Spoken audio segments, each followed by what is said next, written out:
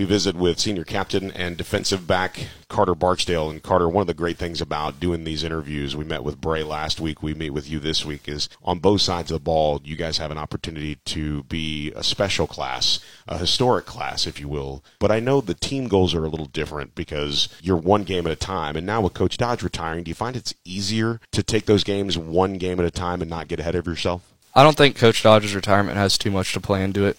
I've been a member of this varsity for the past 2 years, and those 2 years when we didn't know he was retiring, we took it one game at a time every time. We didn't look forward to the playoffs until once we got there, and we didn't look to the state game until we got there too. And I think that we're going to carry that same style right into this season also. The unique part of being able to be a senior captain, that is something that's voted on by the team. When you start looking at the history of Westlake football, there's maybe 4, 5, 6, in this case 8 guys every single year. That's part of a fraternity now that, as what I would call the youngest Barksdale to come through the program, the last one, if you will, this is that opportunity to really put your stamp. What does it mean to you when you got voted captain? What did that mean? It meant a whole lot. As a sophomore, I saw the dudes like Leo and Sage, and those are some of my role models that year. I'm trying to do the best to those same sophomores that were in my position when I was younger and just be a role model and a mentor to them, teach them toughness and how to fight and win every single game. I always look at you and I have to remember that you're a lacrosse player and that you're going to be a Division I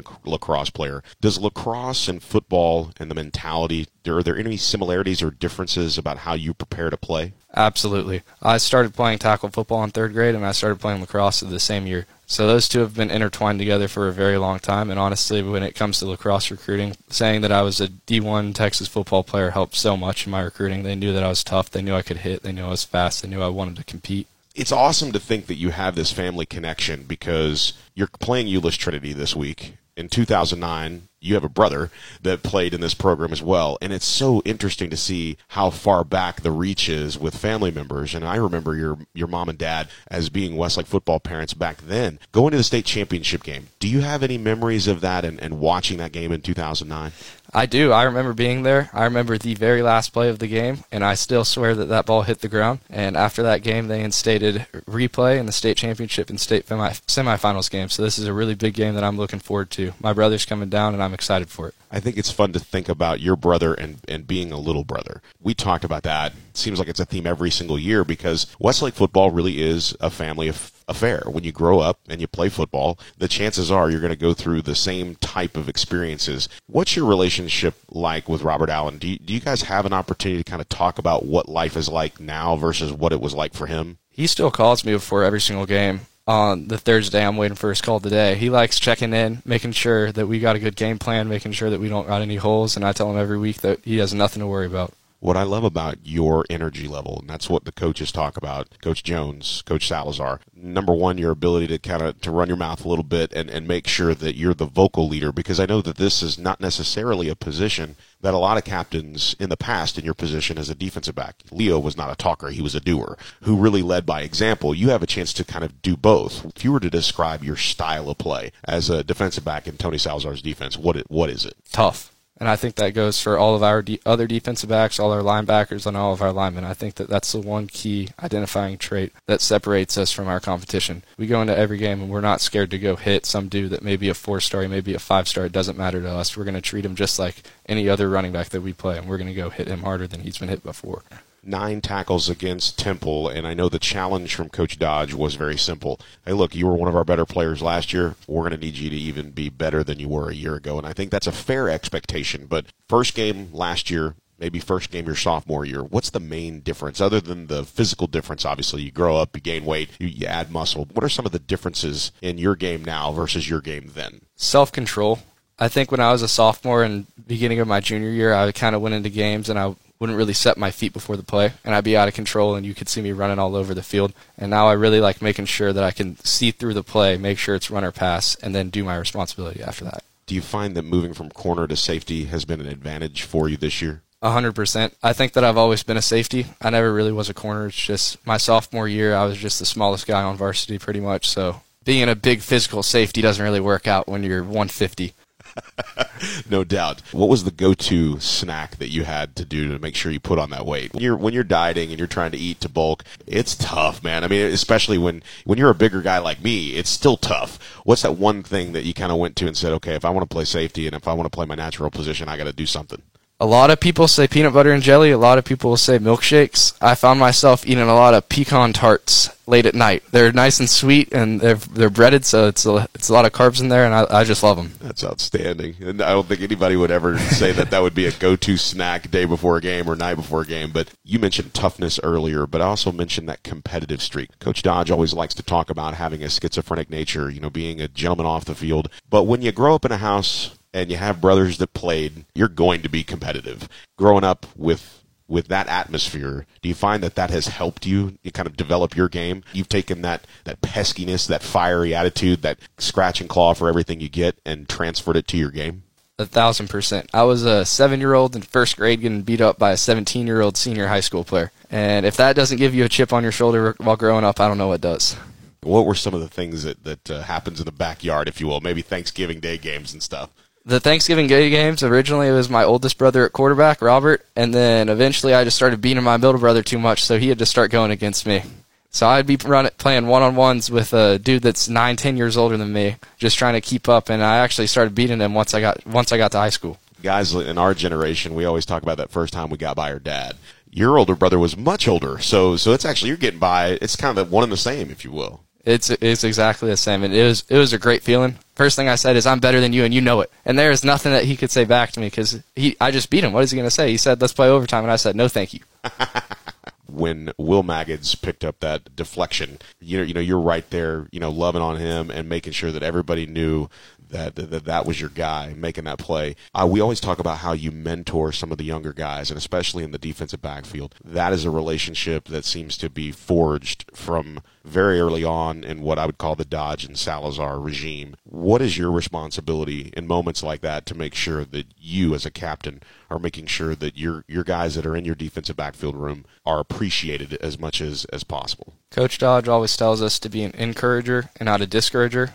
And if they do something wrong, then the coaches will get onto them for it. And immediately when I see my fellow teammates hang their heads, I'm right on them. I'm picking their chins up. I'm saying, don't look down, keep your head up. I'm telling them what they can do to fix it. And then I'm going to say, you got the next rep, I know you do. And then I just walk away. The mental rep side of it is really interesting because you can always take mental reps. How many in a given day would you say you take? I mean, almost infinite. I mean, I'm in class, I'm daydreaming. I'll pull up my computer, I'll be watching Huddle, and I'm just staring at it, looking where I would be, what I would do, and how I can make an interception or a fumble on that play. One of the things that I get asked as a guy that covers this team week in and week out over the years is what makes a Westlake football player different? We're looking at guys that may not be the biggest, may not be the strongest, may not be the fastest. So how do they do it? Attention to detail, number one, but it starts from the neck up. Describe how your mental approach helps you. I would say that I watch more film than I actually do spend on the practice field, whether that's with our coaching staff or with other players or just by myself. And I think that the film aspect is definitely the most important because I can see very small details that will tell me what play they're going to run instead of a different play.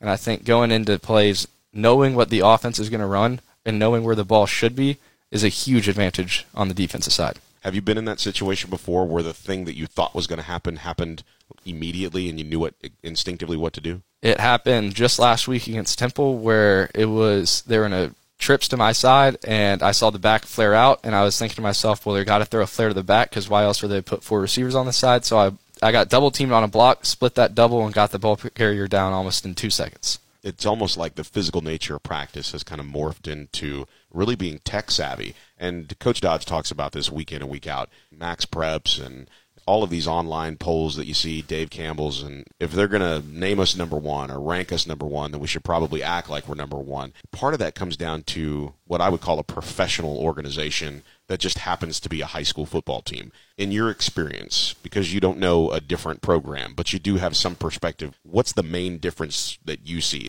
I've gotten the chance to talk to a few other dudes that have transferred in the past few years, and I think that the main difference between us and the other programs is just that we all hang out together outside of football. we all talk to the younger kids. We don't just leave them alone. One of our D linemen this year was saying that he didn't really know any of the older kids at his old school because they just wouldn't really talk to him. And we don't think that it should be that way. We think everyone should be treated as if they are a senior, and everyone should be included with us. And I think that it just helps build that team idea that everyone's got everyone's back and everyone needs to do their own role. We often talk about that, and I think sometimes it's just something people say or put up on a bulletin board. But when you treat everybody the same, with the same respect, obviously you respect the opponent, but the same respect for a freshman that might be on the team, a sophomore that might be on the team, some of the guys that are double dippers that are playing JV and varsity. There's a lot of respect there, but it also comes down to the respect of the attack team, the guys that are helping prepare you. And that is something that has jumped out over the last few years as a relationship that is incredibly important. As a senior captain, what does it mean to you? I ran a lot of attack team sophomore year, and when I was running it, I was giving those seniors the most crisp routes that I could because I wanted to beat them, and I wanted to catch that ball and look into their eyes and have and then hear Salazar yelling at them for messing up right after. And I know that we got some dudes on the attack team that are doing that exact same thing, and I know it may be challenging on me in practice, and I may get yelled at a few more times, but it prepares me much better for the game. I think also it's unique to have that constant competition. People that own that role, that are trying to do what you did as a sophomore. I look at it now as something more of a legacy in the defensive backfield. You don't know any different. This is how it's going to be. And your job as a captain, as I see it, is to keep what Leo did alive, what Sage did alive. Basically carrying a torch, you're passing one on. I wholeheartedly agree. I mean, last year was my junior year, and I spent that whole year on Zoom for school. I didn't go into one day of school, and now I look up and I'm walking around campus, and I used to be a sophomore. It was my first year on varsity. I'm the youngest kid on the team, basically. I'm one of the youngest kids in the school, and now I'm already looking down, and I'm the oldest kid on the team. I'm one of the oldest kids in the school. I love it. I love seeing all the new faces and people that I haven't seen before. And even on the football team, all the sophomores that I probably would have seen around the school last year, I didn't really see them. So there's kids that are on this team that I didn't even know went to Westlake until now. It was a little tough at first just because I didn't know everyone's names, but now that I'm getting their names down, it's just making new friends. Final thought as we visit with Carter Barksdale, our Chap of the Week. We've talked about your competitive nature. We've talked about why you're so competitive. We've talked about the opportunity that you have in college to play lacrosse. And we've talked about how you've grown into your captain role. I know what the goals are team-wise. I know that a district championship is something that you're chasing. I know that another state championship is something that you're chasing. But inside Carter Barksdale, what's the one thing that you want more than anything out of this season? What's that one thing that drives you? If there's one thing that drives me, I want to leave Westlake knowing that I still set this football program up the same ways that those older kids set it up for me. And I don't want to leave it with the wrong ideas and the wrong philosophies in place, and just make sure that when I'm down here visiting from college that I get to watch us winning games and winning state championships too. And breaking Robert's interception record probably is just a nice little added bonus, right? I hope so. He's Carter Barksdale, our Chap of the Week. Thanks so much for doing this. Thank you for having me.